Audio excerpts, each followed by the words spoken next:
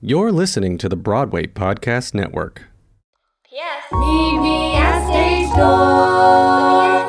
Hello everyone and welcome back to Stage Door Podcast. Before we get into today's episode talking about a fabulous new Australian musical, we would like to acknowledge the Gadigal people of the Eora Nation, the traditional custodians of this land on which we work, live and record, and recognise their continuing connection to land, water and community. We pay respects to elders past, present and emerging. Take it away with the bulletin, Tori. For this week's bulletin, we were lucky enough to be given the opportunity to go to the final preview of Come From Away during its Sydney season, so I do have a little bit of a review for you. I don't even know where to begin, honestly, with Come From Away. This is one of the most brilliant, uplifting, heart-wrenching shows I have ever seen. It has quickly and easily become a favourite of mine. The moment the drums start beating in the opening number, the audience become completely enthralled as the actors enter the stage to share this wonderful show and the true story of those stranded in Gander, Newfoundland, during the horrors of 9/11. The writing and orchestration of this show, without a doubt, is one of the most lyrical and succinct shows in theatres. It tells the story of not only the plain people, but of the Ganderites who welcomed 7,000 passengers into their homes, keeping them safe, fed and entertained during a time most remember as being a truly horrible moment in the world's history. Whilst the show does centre around this truly awful event, it is a show that brings light to the power of human connection and what we can do when we come together to help our fellow man. There are so many stories interwoven into this show and they all have their moment to shine, giving the audience an opportunity to see the experience from so many different points of view and understand the effect it had on people from all around the world. Some of the standout performances from this production that I believe I have to say was Emma Powell as Beulah, who you might remember from a previous episode, and Charisse Hamilton as Hannah. These two women portray total opposites, yet are drawn to one another and share what I believe to be one of the most heart-wrenching moments in the entire show. Whilst the show is mainly set in 2011, there are so many parallels that we can draw back to 2020 during the height of the coronavirus, the isolation and fear felt when, as a world, we were faced with a situation we had never experienced in our lifetimes, and how theatre communities came together to help our fellow artists get through, and we continue to do so today. This show leaves not a dry eye in the house, and rightly so. I believe everyone should go see Come From Away, regardless if you're a musical lover or not. It is a time in history we can almost all remember where we were or what we were doing in that day and in that time. And it's a story I believe everyone should have the opportunity to experience and see what true, raw human connection looks like and the impact it can have on the lives of thousands. In other news, we are so excited to announce that in conjunction with Alice's Adventures, we're doing our first ever giveaway. We'll be giving away 2 tickets for the sold-out season of Alice's Adventures at the Glebe Town Hall for Saturday the 26th of June at 7 p.m. To enter, head over to our Instagram and make sure you're following ps.stagedoorpod and Alice's Adventures _the musical. Comment on our latest photo, tagging one friend you'd like to take, and what character you think you are from Alice in Wonderland. The winner will be drawn on Friday the 18th at 5 p.m. Good luck! Back over to you, Eliza. Today we are joined by 2 members of the creative team for the new Australian musical Alice's Adventures, Andy Freeborn and Jess Ramsey. Jess is a trained performer and graduated in early 2019 with a Diploma of Music Theatre from the Australian Institute of Music. Some of her theatre credits include Maggie in A Chorus Line and June in The Musical of Musicals, The Musical, just to name a few. She has explored many aspects of the theatre industry, dabbling in writing and designing, and is now pursuing a career in directing with Alice's Adventures. Andy Freeborn is a musician, writer, composer, and performer. Having completed their Bachelor of Music in Music Theatre at the Australian Institute of Music, Andy has since performed and toured in shows including Spiegelesque, with Kerman Creative as their accompanist, and more frequently in The Vaudevillians, playing the theatre-obsessed pianist, touring Sydney, Rockhampton, Adelaide Fringe Festival, P&O Cruises, and in association with Create or Die. Andy's music theatre writing credits are Hansel and Gretel, Holy Ship, alongside his latest work, Alice's Adventures. For the last 6 years, Andy has been navigating and musicalising the famous text Alice's Adventures in Wonderland. Andy, alongside a multi-talented cast and team, are on the quest to highlight the original text and explore the complex simplicities of learning, life, and time. After multiple readings, a sung table read performance, and a demo recording, Alice is heading to audiences for the first time in a workshop performance this June. The show follows Alice down life's resistless stream as she meets the Blue Caterpillar, Mad Hatter, March Hare, Dormouse, the infamous Queen of Hearts, and many more of the characters you love in a truly mad and whimsical night of fun. Please welcome to the mic, Andy and Jess. Woo! Hello. Hello. Hello, guys. How have you been? Busy. Very busy. Yes. You guys are on soon with the show, so I'm sure you are working away with that. Lots to do, lots to get done, but it's been awesome. Yeah, full-time job. I can only imagine with how busy I am as to how busy you are being the actual, creators of the show and myself purely being a part of it. But how exciting at this point, when this episode comes out, it'll be 2 weeks. Oh my gosh. Please don't say that. Wow. But that's still 2 weeks from now when this comes out. It just sounds so short. Oh no. I know. Just to add So some exciting, though. stress. It is so exciting. I love seeing new Australian work and getting to see. I'm so excited to come and watch. I'm coming on the 26th of June. Yay. So I've got my tickets already. Make sure everyone else listening gets their tickets because it's selling fast it's selling already. out really quickly. Yeah. We're so happy with how the ticket sales are going. It's amazing, and we're so grateful for all the support. It's absolutely fantastic. We are so excited. Now, we might start actually by giving the audience a little bit of an insight into how you both got into theatre. So what are your kind of theatre stories and how did you get into theatre? Briefly. Andy, take it away. I originally grew up wanting to be a TV and film actor. And that's all I wanted to do, which is really odd because I'm such an over-exaggerated person, and I'm very, I'm like a champagne bottle on stage. And I went to a NIDA TV workshop, and they got me behind the camera, and I found that I was asking questions about stage acting, and I was being so theatrical the whole time that I thought, maybe I should try it out on the stage. And I did drama classes and things like that where you perform on stage. But then I played one of the Jonas Brothers in Camp Rock. Wanting is which Jonas brother? Kevin, the one that can't dance. Yeah. And I had to dye my hair jet black. So I have flaming orange hair. The regrowth was horrible. And from that moment on, I fell in love with it. And then I did a production of Hairspray. We did like a month's run, like 28 shows. And I thought, this is what I want to do for the rest of my life. And I remember stopping backstage, like learning more things about the show as we went, like halfway through the run going, oh, that's what that means. Just silly things like that. And then I found Sondheim, and there was no going back. Oh, you can't go back from Sondheim. I don't think any of us have. And how about you, Jess? How did you get into theatre? Not as interesting as being a Jonas brother, but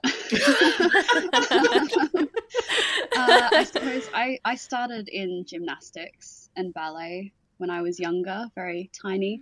And then in like year 4 or 5 or something, my primary school was putting on a school musical, and I didn't go for it. I didn't even think about it. And then halfway through their rehearsals, I was like, I kind of want to be in that. So I went to the teacher that was organising it, and I was like, can I be in the show, please? Oh. And so I got to be a dancing tree. Oh, I love that. We love an origin story that includes a tree. The world has not seen such a tree. What show was it? Was it like I think it was something about it wasn't The Secret Garden, but it was like something like that, like the giant's garden in the sky or something. I don't know. I love that. There's a little investigation for everyone. Find out what musical possibly it could have been. That is a fantastic intro into theatre. It's definitely, I think, all those fun little things that we discover when we're younger that really spark the creation to go, oh, yep, I want to do this. This is the thing I want to do with my life. Yeah, absolutely. Yes. Yeah, 100%. From then on, just hooked. Like, that was the only thing I wanted to do. It's like a drug. It's so addictive. Just like drug. But better, you still broke. Sometimes you're not, though. That's the one thing I love about the arts. You've got, like, you get a job and you're like, great, oh my gosh, I'm on top of the world. And then the next day you're like, where did all my money go? And where's my job?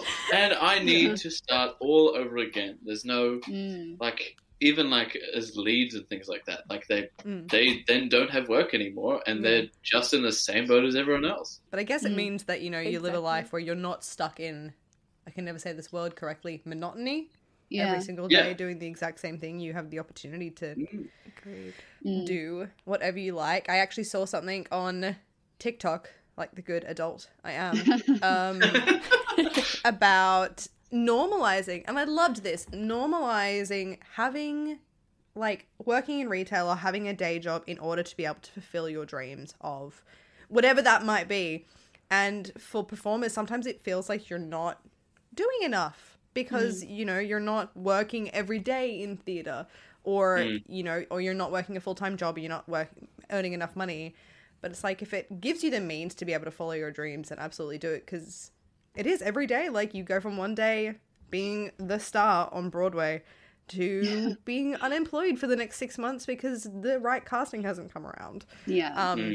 But you guys obviously have been kind of going through it with putting on this show at the same time, because you are producing your own show, which it takes, a big, there's a lot of effort that has to go into that, which obviously, and it becomes your full-time job, but you still got to work on the side of it. So it can be a bit tough. I ended up, I quit my job while producing and funding the show. Yeah, I was not happy at all. And I totally agree with you. You have to, you need that side job where you need, that inflow of cash to be able to help towards your dream.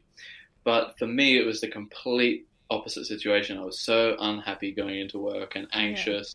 And I thought, this is now affecting my days off where I can be creative and I can have fun and sit at the piano and just kind of let my mind go, whereas I'm thinking, I have to go to work tomorrow. It was a tough decision, and Jess really helped me with that. She was just like, you're going to get so much more done, you're going to be so much happier. Yes, you'll be poorer, but it's so much nicer to be poorer and happier than just have money and be unhappy.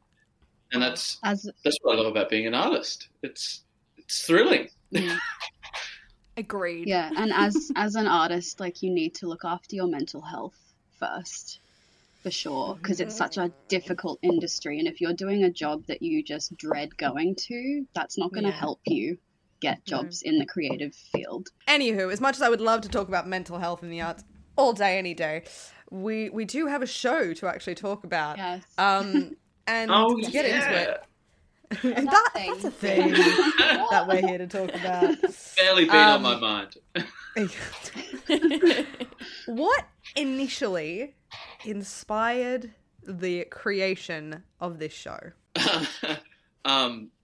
Slight arrogance. I've always been a huge fan of Alice in Wonderland, and my favorite version of it growing up was the 1996 or 7 TV movie with Whoopi Goldberg and Martin Short, Gene Wilder. I absolutely loved it. I watched it all the time, and my parents taped the video of it for me. Growing up, I really wanted to do my own thing with Alice, and there are sketchbooks somewhere of me drawing this haunted wonderland, actually. I'm not sure if I've told you this before, Jess. No. Like a really horrifying wonderland. And I would have been way. in year 7. I loved art for like a good period. I got sketchbooks of drawings and things like that. I'm not saying they're good, but I designed this horrifying wonderland. And then a year later, kid you not saying he stole my idea, but Tim Burton's Alice in Wonderland came out and had the entire horrific kind of visuals of it. Mine was pretty dark because I really like dark comedy. And that's kind of what it was. And then I started to realize that I reread the book, and no version of Alice had I come across been really true and honest to the original book. And I thought, well, that's interesting. Why is that? And then I started to musicalize in December 2015 the book and how it might sound literally just off of the page. And I'm not taking my own ideas. I'm obviously putting my own ideas into it, but I'm really trying to stick to the book and not take many liberties. And I think I've successfully done that. I mean, there's points where, like, the show used to have 72 pieces of music in its original draft. Now there's 23. Oh my! The second draft had like 50 songs, so every time we're like losing music, but sometimes a lot of it was underscoring because I really wanted to get every moment of the book out. And then I learned that's not for a good night's entertainment anyway. And now we're here at like draft. I don't even know what. But that's what initially did it, because I thought, for my idea of what Alice in Wonderland was, that no one had done it right yet, or as in to the book's integrity. So that's the slight arrogance I was talking about.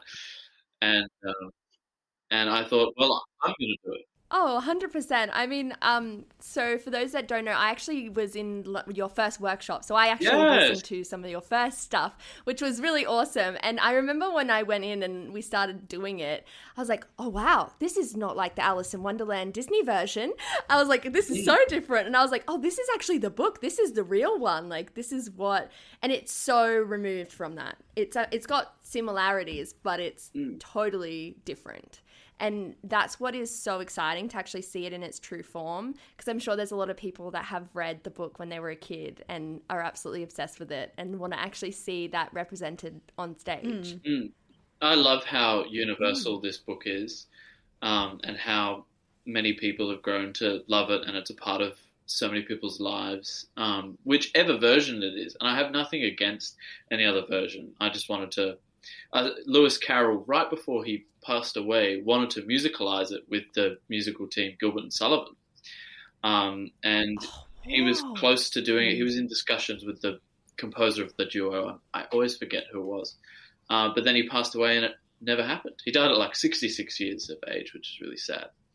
That's sad. And obviously you guys have been, Andy, you have been working on this for quite a while, since 2015. Yeah. But how did Jess come on board as director? How did you guys kind of make that happen and make the decision to have Jess as the director? Yeah, well, so I guess I kind of started being a part of it when we became friends and started doing the workshop in 2019. And only like the end of last year or the beginning of this year, maybe, I think we realized what I'd been doing this entire time was directing Andrew in writing it. So it just kind of made sense to keep me on as the director of the show for this workshop, I suppose. Yeah, like I never knew, because they'd always come to me and be like, what do you think of this song? How can I make it better? Like, does it need changing? What can I add? And I would like kind of direct it and think about the character and their intentions and stuff. And it just made sense, I suppose. And we realized, oh, I've been directing this show this entire time. I guess I'll keep doing it. Definitely. Yeah. Yeah. And you guys work so well together. You can tell in like the rehearsal room that you collaborate really well, because were you stage managing the first workshop? Production Production manager, I think was my official title. I was just helping out here and there. Yeah. But you guys work so well together, so it's really exciting to see that you've come on board as the director, because I feel like you're the person that knows the show the best as well, and you because you guys have worked so well together on it. It's like you're able to really have the vision come together as a collective, which is really lovely. Yeah, we're both on the same page. Yeah, and Jess had come to me having read the book, which she'd avoided reading for her entire life. Yeah, because I get scared by that kind of stuff. Like, I don't like Dr. Seuss because it's really freaky. So same thing with Alice in Wonderland. It's like this scary kind of different world that I'm just like, no, don't want to be there. It's not comforting. So I feel like you're not interested in fantasy or sci-fi or anything of that form then. No, I actually love fantasy and sci-fi. Though, because so many people find that, more so specifically talking about how, I guess, topsy-turvy the idea of Wonderland is, which some people find incredibly... It's very unconventionally whack. Yeah, but lots of people really enjoy that. So it's really interesting how you find that quite uncomfortable almost. Yeah, that's exactly the imagery of that world. The word I would use, I suppose. Just disconcerting and really freaky. I didn't want to read the book, and I finally did, because obviously I was about to direct it as a musical. Yes. So I kind of need to read the book. And it's just, from an adult's point of view, it's not fun. Like, it's just not a comfortable, nice place that you want to be in. Like, a child might look at it and be like, oh, this is cool, like, and wouldn't understand like that it's actually kind of scary. Like, we have a song that's in the show called The Nightmare Lullaby, and that's the part of the Alice's dream that we see as it becoming an actual nightmare, and it's really dark, and the sounds of the orchestrations are really horror movie like. So we kind of came at this from a place of an adult's perspective when they would read the book, rather than from a child's perspective. Yeah. And from Lewis Carroll's point of view, or Charles Dodgson, when writing the book, and Jess came to me after she read it and had this vision, and in a way kind of said, I need to direct this. Like, we understood our writing and working together relationship had for years been director and writer, but we never really kind of labeled it like that. But looking back, it's like, oh, that's totally what it's always been. And then Jess was like, this is the book. And so many people read Alice in Wonderland and go, it's about puberty, it's about changes, going up and down, and your limits are pushed. And a lot of people's kind of idea of Wonderland is that. And then Jess, probably one of the first people I talked to about it for the first time, saw the Lewis Carroll part of it. And I'd never had a discussion with someone else about Lewis Carroll in that way before. And that kind of made me excited to go, of course you're the director for this piece. Which is super exciting. Yeah, and we're not highlighting, the things that you would expect us to highlight. And I think we realized we were on the same page. And the fact that Jess gets excited about my style of music, which isn't very... a lot of musicals now, a very easy 4-chord kind of thing. I'm not saying there's not thought put into it, but this book called for a wacky but cleverly thought out score. And I'm just really lucky that Jess enjoys my harmony writing, which are all really absolute nonsense. As Tories, they're going, yeah, it's great. I love it. I love it so much. No, I really do. But I think that's the great thing, is that it was really interesting when you were doing the very first workshop, and I remember I don't think I necessarily heard anything because it was obviously a private workshop. But also now being a part of it, the way I do describe it to people is there are many adaptations of Alice in Wonderland, a lot of which I really love, like Alice by Heart. I absolutely adore that. But this is Alice in Wonderland adapted into a musical. It's not an adaptation of it where they're in a war bunker or it's modern day and it's about having abandonment issues or so on and so forth with all the different versions. Alice going back to Wonderland in her mid-30s, which everyone seems to do. Yeah.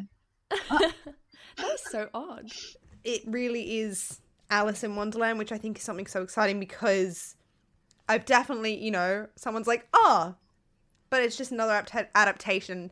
But to me, and it's not because I'm part of it, it's just because of listening to it and knowing the story so well, growing up with it, that it really is the adaptation of Alice in Wonderland. Thanks for saying that, Tori. It really just is the story, and it is not light and fluffy. Like, it is fun. It definitely has light moments, but it has the honesty of life in this crazy topsy-turvy world. I don't know if I make any sense with what I say.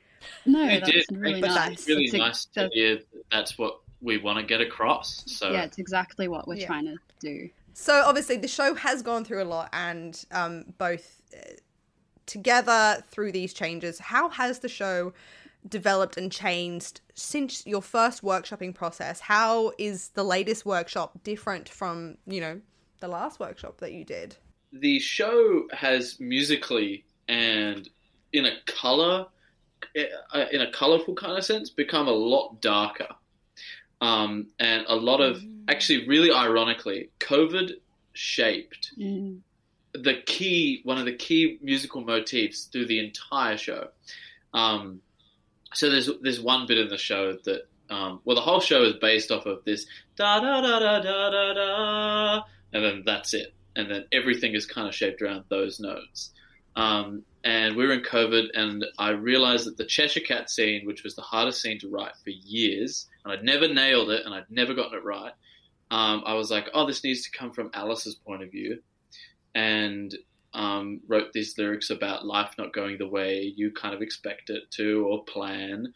And then Jess was like, this is what's been going on this year. And COVID and our situation being in lockdown in the UK was, really important to help make the show grow. So from our first table read workshop, it was very light and fun, and it had the moral of just life, what is it but a dream? Which it still is the moral of the show, but now it's very life.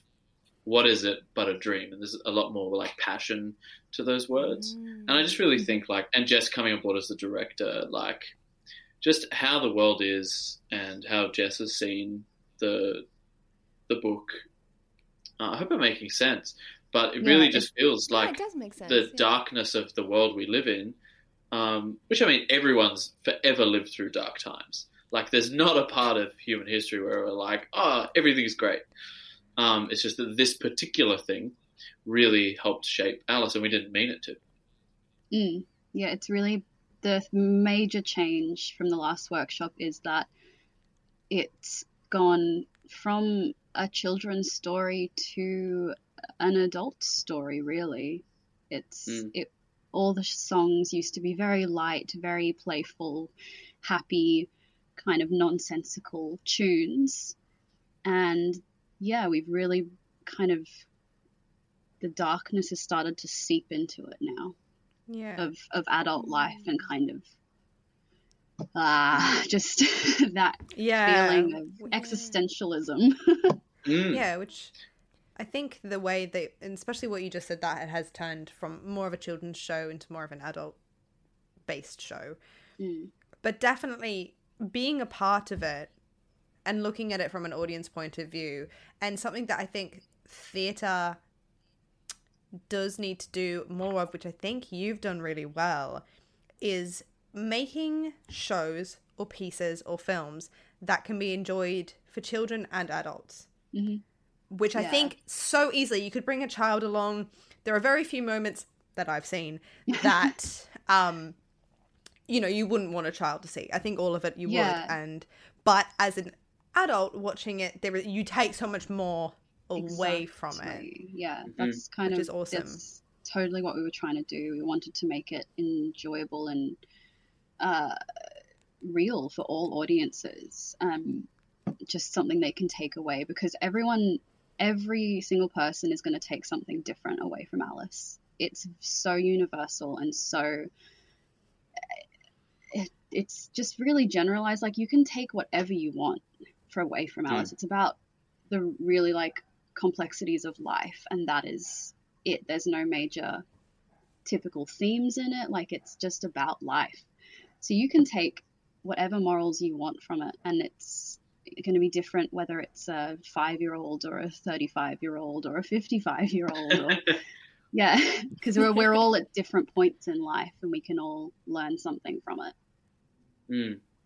100%. I think it's very exciting to hear from my perspective. I'm like, oh, I'm so excited to come and watch all the changes and all the new music, and also to see it on staged, which is because the music it's really tricky for the ensemble and things like that. It's really hard. Yeah. And I'm like, add movement on top. I'm going to be like, hats off. I'm so excited to see it.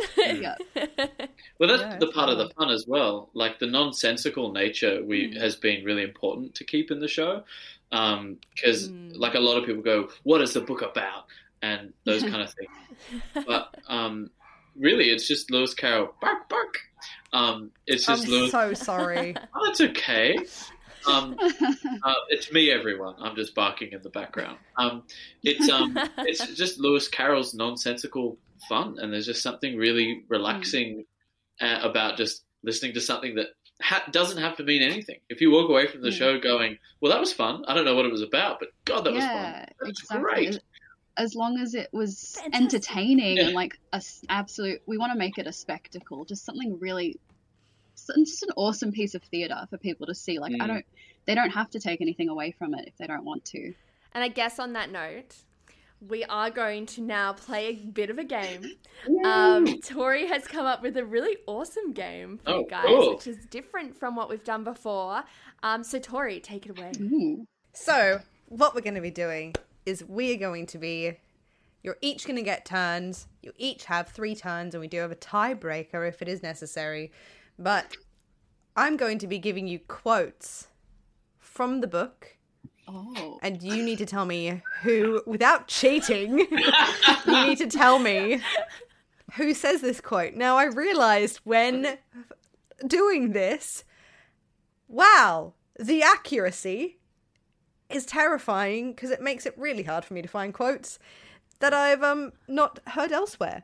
So these may be easy, this may be hard, I really don't know. Well, Andrew's read the book 1 billion times. 1 million. So I think they might have a bit of a lead on me here. I mean, we'll see. We'll see. Okay, Andy.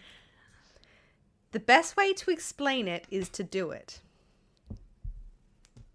Oh my goodness. Got them out. No. Caught them out? No, it's okay. The best way to explain it is to do it is the dodo. Yes, Whoa. you are correct. Yeah. So that is This a point is too good. to Andy. Ding. And now I feel like you're just going to know them all. Bloody hell. All right.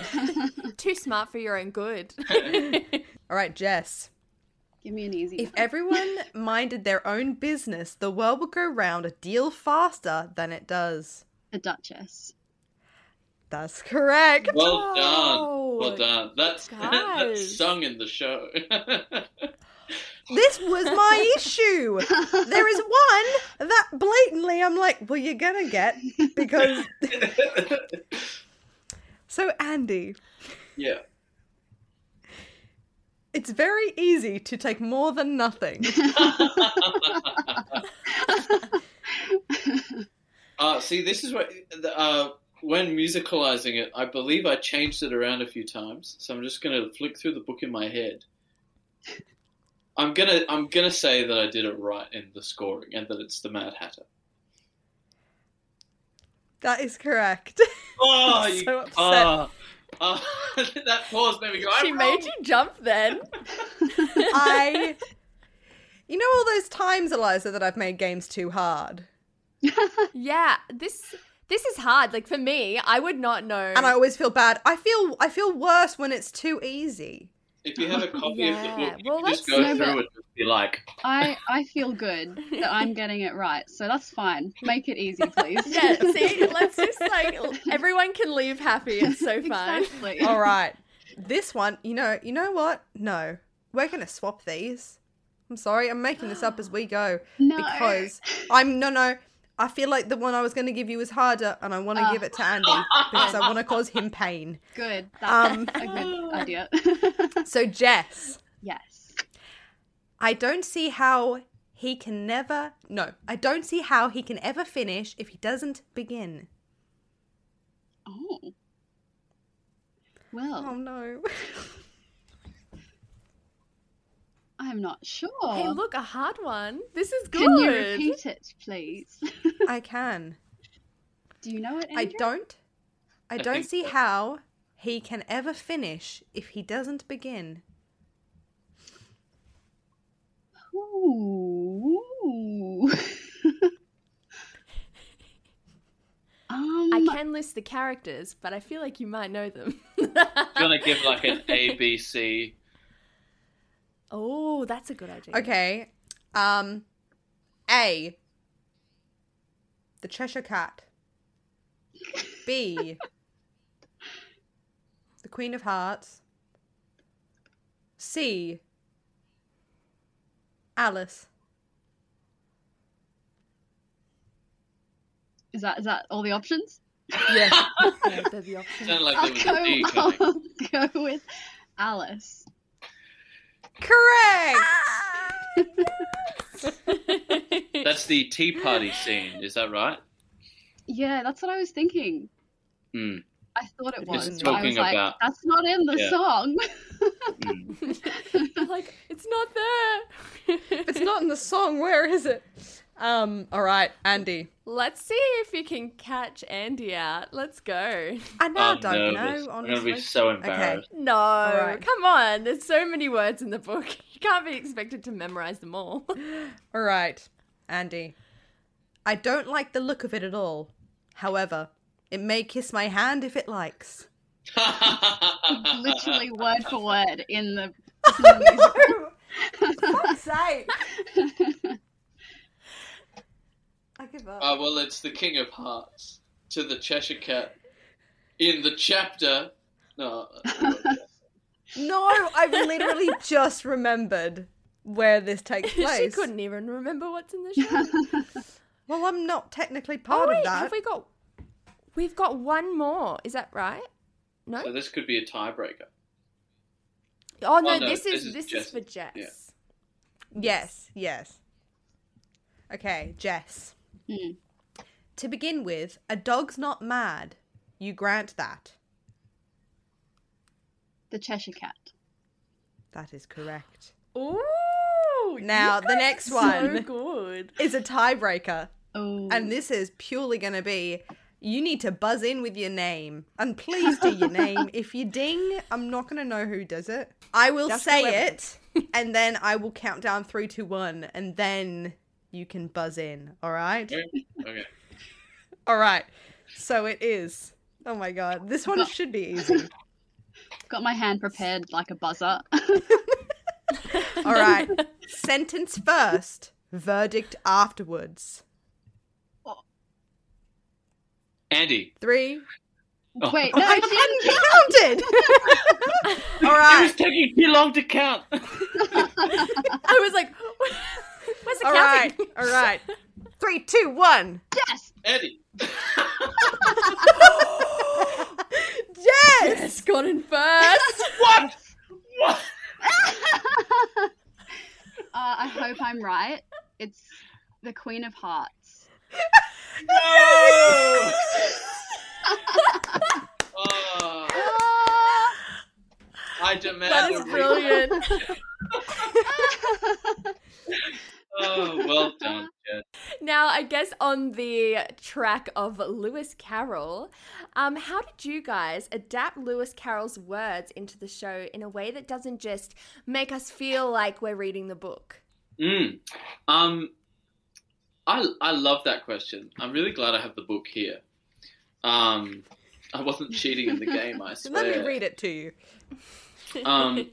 So how I decided to write it was read the book and see how it jumped out to me.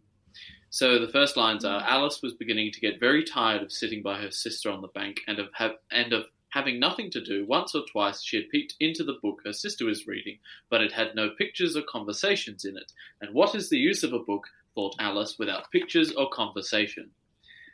And what I did was the show used to open with a song called Words.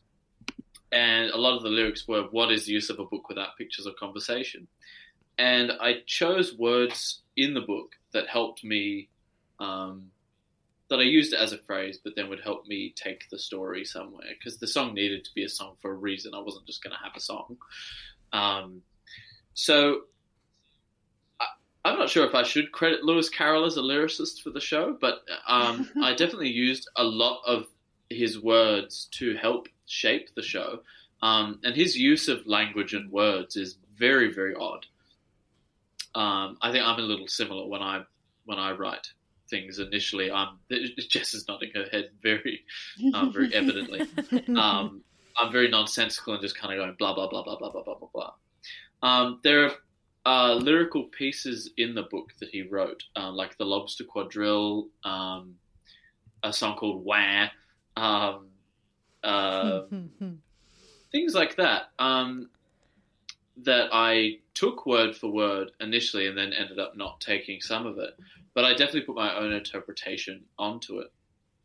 But I very much took the fact that there is no copyright on Alice in Wonderland and used his text. Really? And in fairness, a lot of the time when composers or lyricists are writing a new work, they'll have the book writer write plays or vignettes and scenes and vignettes, and then they'll take bits of dialogue that are like, that's the character, that sings to me, and then they'll go from there.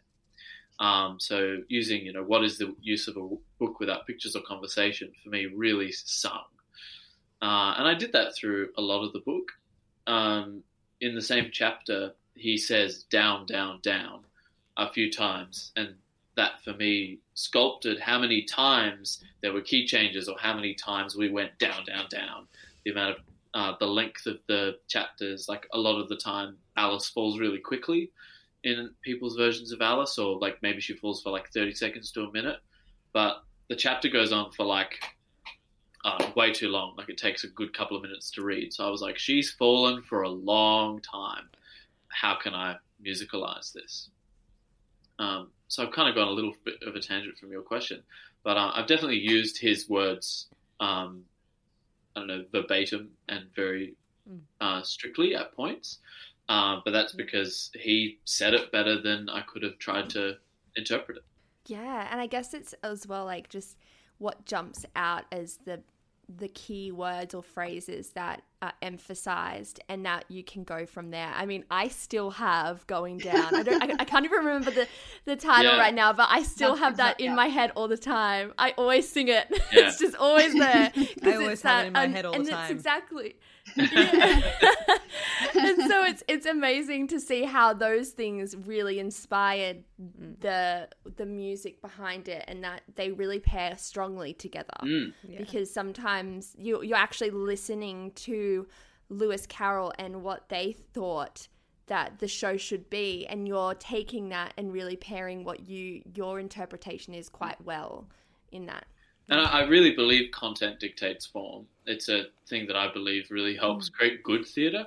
And if you can justify literally every part of, like, every note of every bar, every word, how the melody goes on that line, and having such a brilliant base of a book to go off of and set of nonsensical words. That was just him writing a story. There was nothing else to it. It wasn't trying to be clever. He was just writing a story for a girl that asked him, "Can you write down that story you told me the other day?" And he went, "Okay." And I mean, some things did get born a little differently, like a caucus race is not in the book. It's pretty much a sentence. I think it goes on to say something about how they ran around for a while. Obviously, I'm paraphrasing. And then they all stopped, and then the chapter goes on with the mouse talking. So really, I could have gone in the direction of the mouse taking control of the scene, but that was very boring from an entertainment point of view.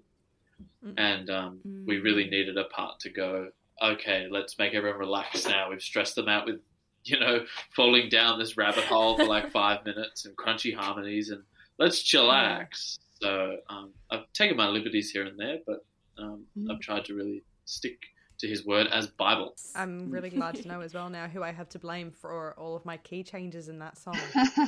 Yeah, it is Lewis Carroll. Yeah, and it's the same with the Tea Party song. I'm sorry to keep going on this point, but when I initially read the Tea Party, I was absolutely baffled. There's no rhythm to the scene. Like when you read it like a book, the author is so good at creating a rhythm as to how you read it. If you slow down, if you speed up, you're going, I really need to find out. But reading the Mad Tea Party scene, it is so nonsensical, and the rhythm is constantly changing. And I kind of went, it was giving me a headache reading it, and then it gave me a headache writing it, and it gives me a headache listening to it, even now. But all for the right reasons. And that's when I went, right, this song is stuck in time. This song needs to have a different time signature every bar if I can.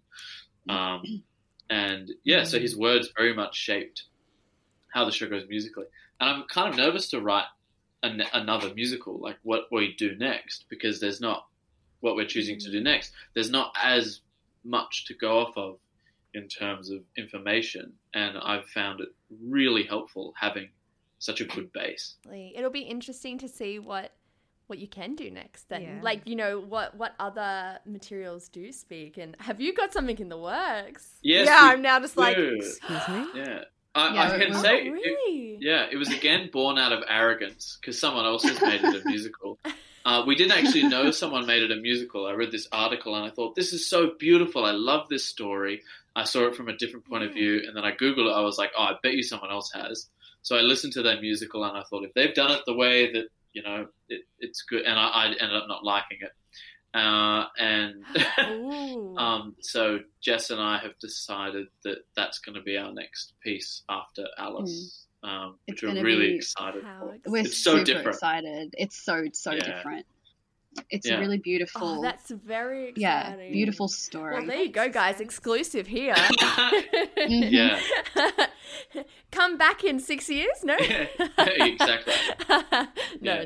We really want to change theatre kind of back to the way it was before theatre became really easy, but also change it to make it more exciting. And with Jess's amazing brain in terms of direction, but also her synesthesia, I think it's we're going to shake shit up.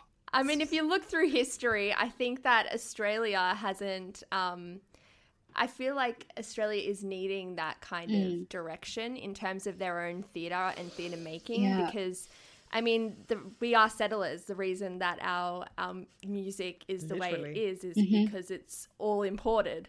So, like, for us to create, I think that's kind of where we're going in theatre is creating our own identity. And through, like, new works such as Alice and such as other works that have been coming out, it's exciting to see kind of a new push in where we should be going. Perfect, beautiful little segue you've created for me there. Yes. You're welcome. See what you did. I've tried to say this multiple times because I've found it so fascinating since finding out. But Jess, you did recently post on Instagram, specifically the Alice's Adventures Instagram, that you do have synesthesia. Synesthesia. Oh yeah, how do you say synesthesia? I'm not going to try because I sound like an actual idiot. And can you explain to us a little bit about what that actually means and what it means to you and how you've used it to heighten your directorial style, because so far working with you as an actor, it has really done something entirely different with how I look at not only my character in this, but character in general. Oh, well, thank you. That's very kind of you. So synesthesia is there's lots and lots of different types, but the one I have is to do with color. And so I see letters, numbers, words, and music as colors in my brain. Like it's an association kind of thing. For example, the letter A is red. Tori, your name is pink. Eliza, your name's lemony lime. That is so cool. That's amazing. Yeah, so it does kind of make me think differently when I'm acting and when I'm writing and when I'm directing. If a certain passage of dialogue doesn't look the right colors, then it's probably not going to work on stage for me, at least. Yeah. And so every scene in Alice, every song is a particular painting of colors to me, and it really dictates, I suppose, the shapes, the movement, the character decisions I make for each song. Yeah, it's it's really interesting, I suppose, to have, and it does really help with being a creative person. It's a very creative person thing to have, synesthesia. A lot of creative, it's mostly in creative people, I think. Like Lady Gaga has it, I'm pretty sure. Really? Yeah, I think so. I think that's someone that has it. Does it actually help with, I mean, characterization and direction? Mm-hmm.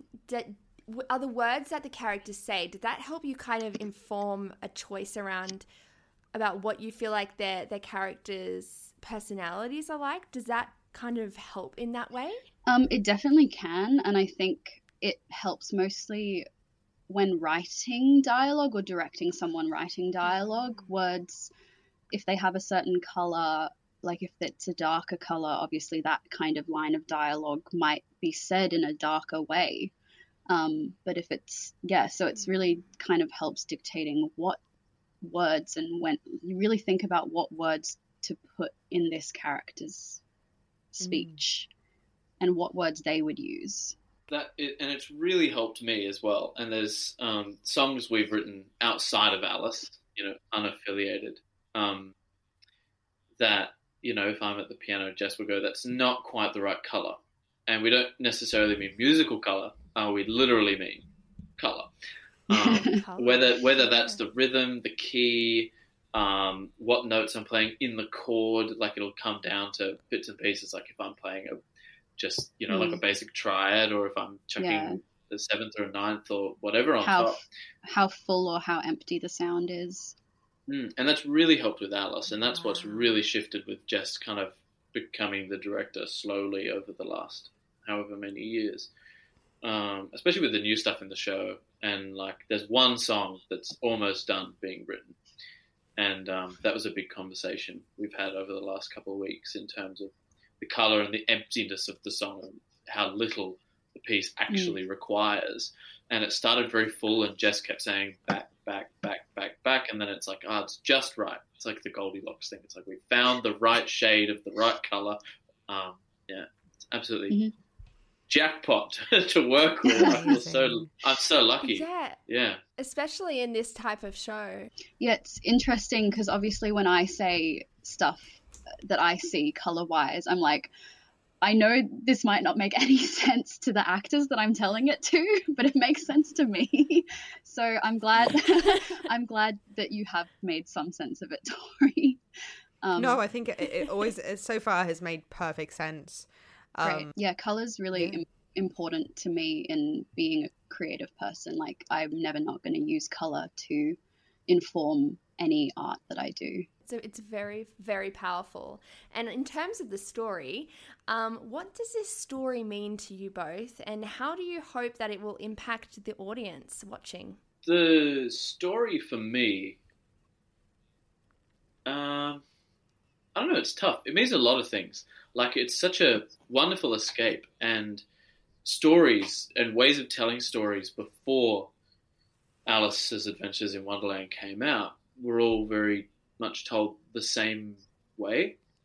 And Lewis Carroll, like, really changed storytelling. Like, books like Peter Pan, Wizard of Oz all came after this adventure of just nonsense and going somewhere and doing things.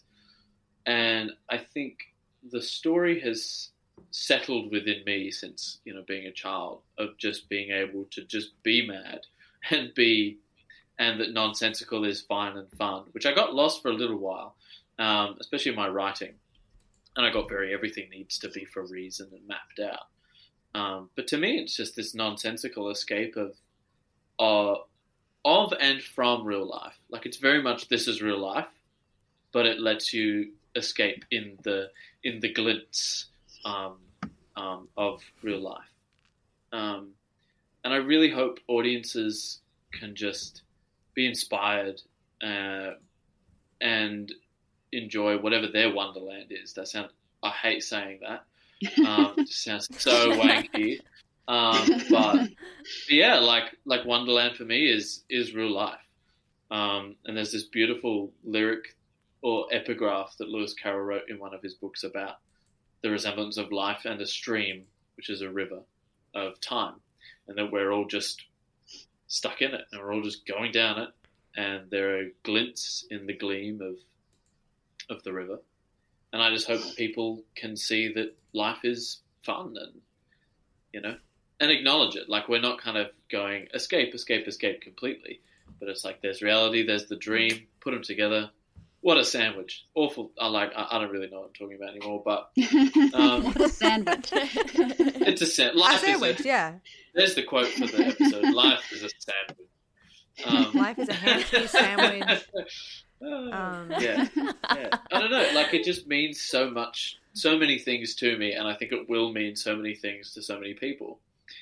And I don't know. That's just a really hard question to answer. Yeah, no, I totally understand what you mean by that, and taking away that life is a bit of like a caucus race.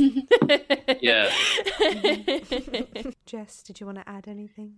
Yeah, because Alice is so, as we said, universal. I think it means different things to different people, and what I really connected with was Lewis Carroll, this adult man telling this story. And obviously every story, everything creative that comes out of someone is going to be influenced by their life experience, whether or not they want it to be.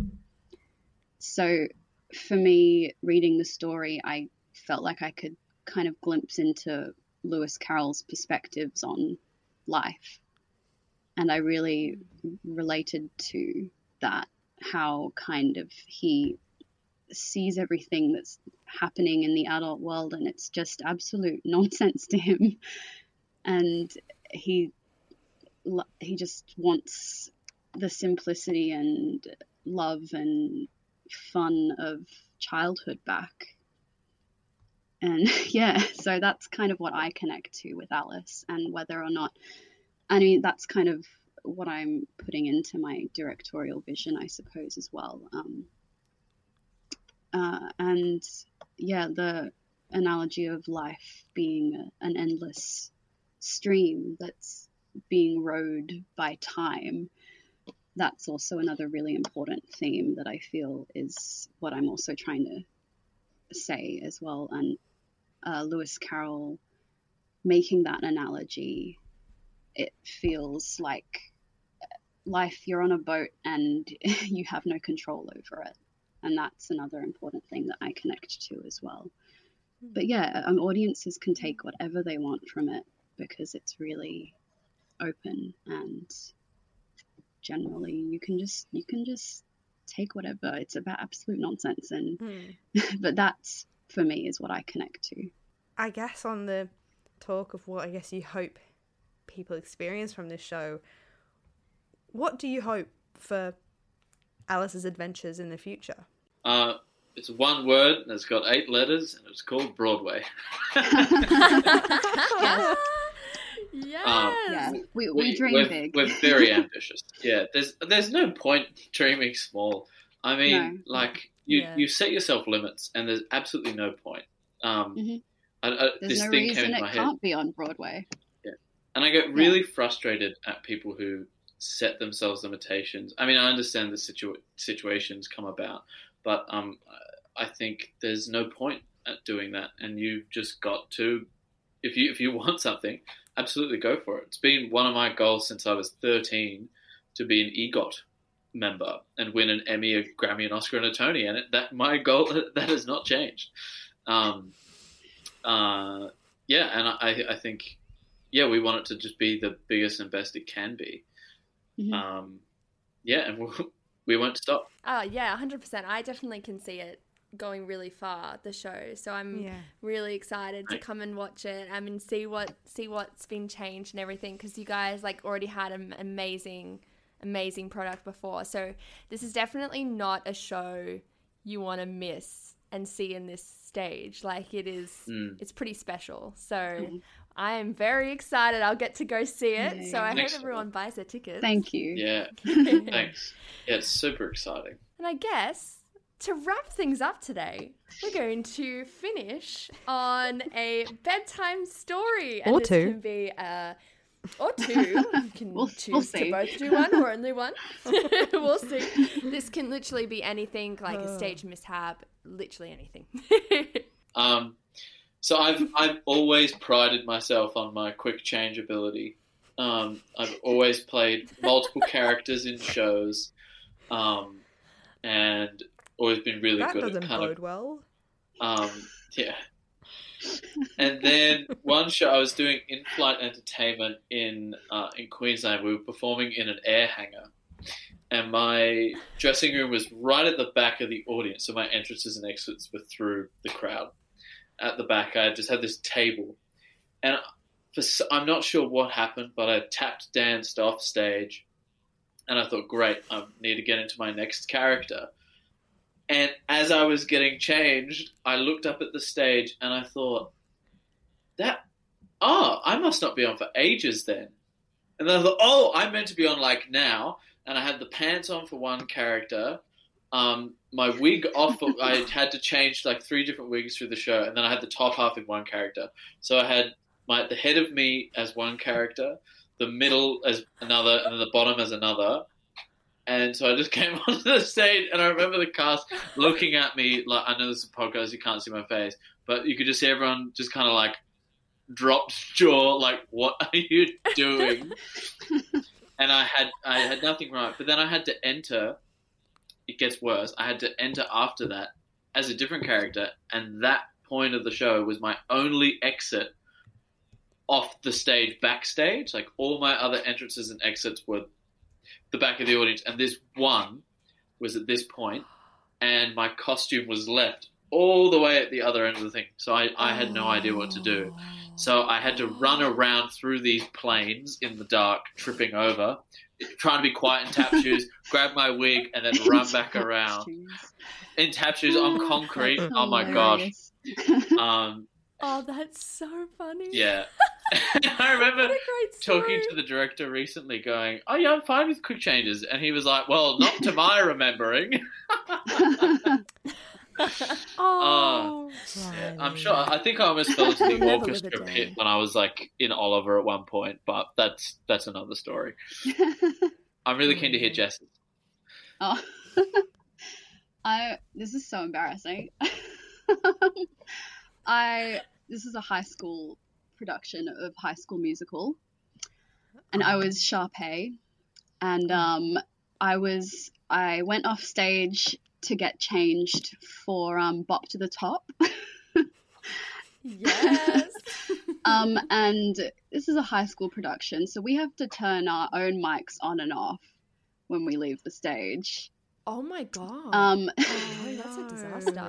so no. I forgot to turn it off at this particular point.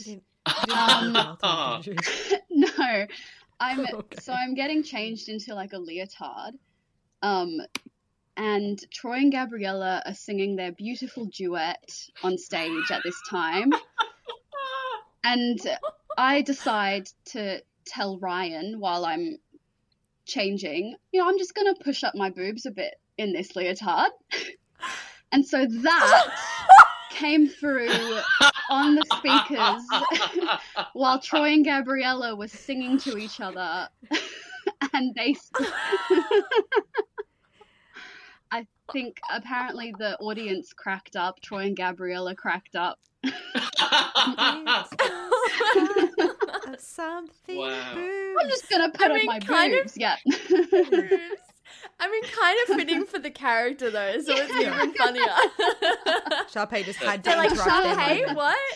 Exactly. That's so It's the funny. start of something new. It was What's a Sharpay? character choice, guys. It was on purpose. Yeah. Makes total sense. That, guys, I absolutely loved those. They were such good stories. Thank you so much for sharing. Amazing. Sadly, that does bring our interview to an end. But if you would like to see the absolute madness and hilarity and wonderfulness that is this show, please head over to Instagram and follow Alice's Adventures _ the musical, where you can not only follow the shenanigans, but you can purchase your tickets for June the 25th and June the 26th at the Glebe Town Hall. I mean, I feel like I'm being really biased when I say this because I am in the show, and it is fabulous, and it is fabulous, and you don't want to miss it. So please buy tickets. You'll regret it if you don't. I'll come for your kneecaps. We all will. Oh no. With our Tonys. Yes, with our Tonys. Yes. Exactly. But anyway, thank you both so much for coming on and having a chat with us tonight. We cannot wait to see where this goes. Obviously, it's only going up from here because it's already a phenomenal piece of work. So thank you both so much for being here. Thank you Thank you so both much. so much. It was so enjoyable. Yeah. Amazing. It's such a good time. Anyway, well, we will see everyone next time. Stay happy, healthy, and safe, and we will see you then. Bye.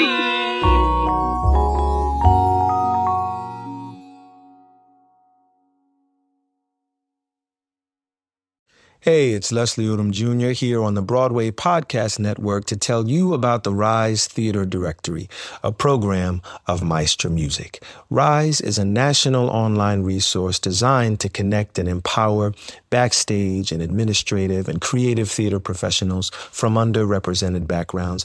If you work or aspire to work in the theater community, this can help you find your next project. And if you hire theater professionals, search the Rise Theater Directory to find your next team. Create your profile now and get more information by visiting risetheater.org. That's theater with an RERISETHEATRE.org, because only together we rise.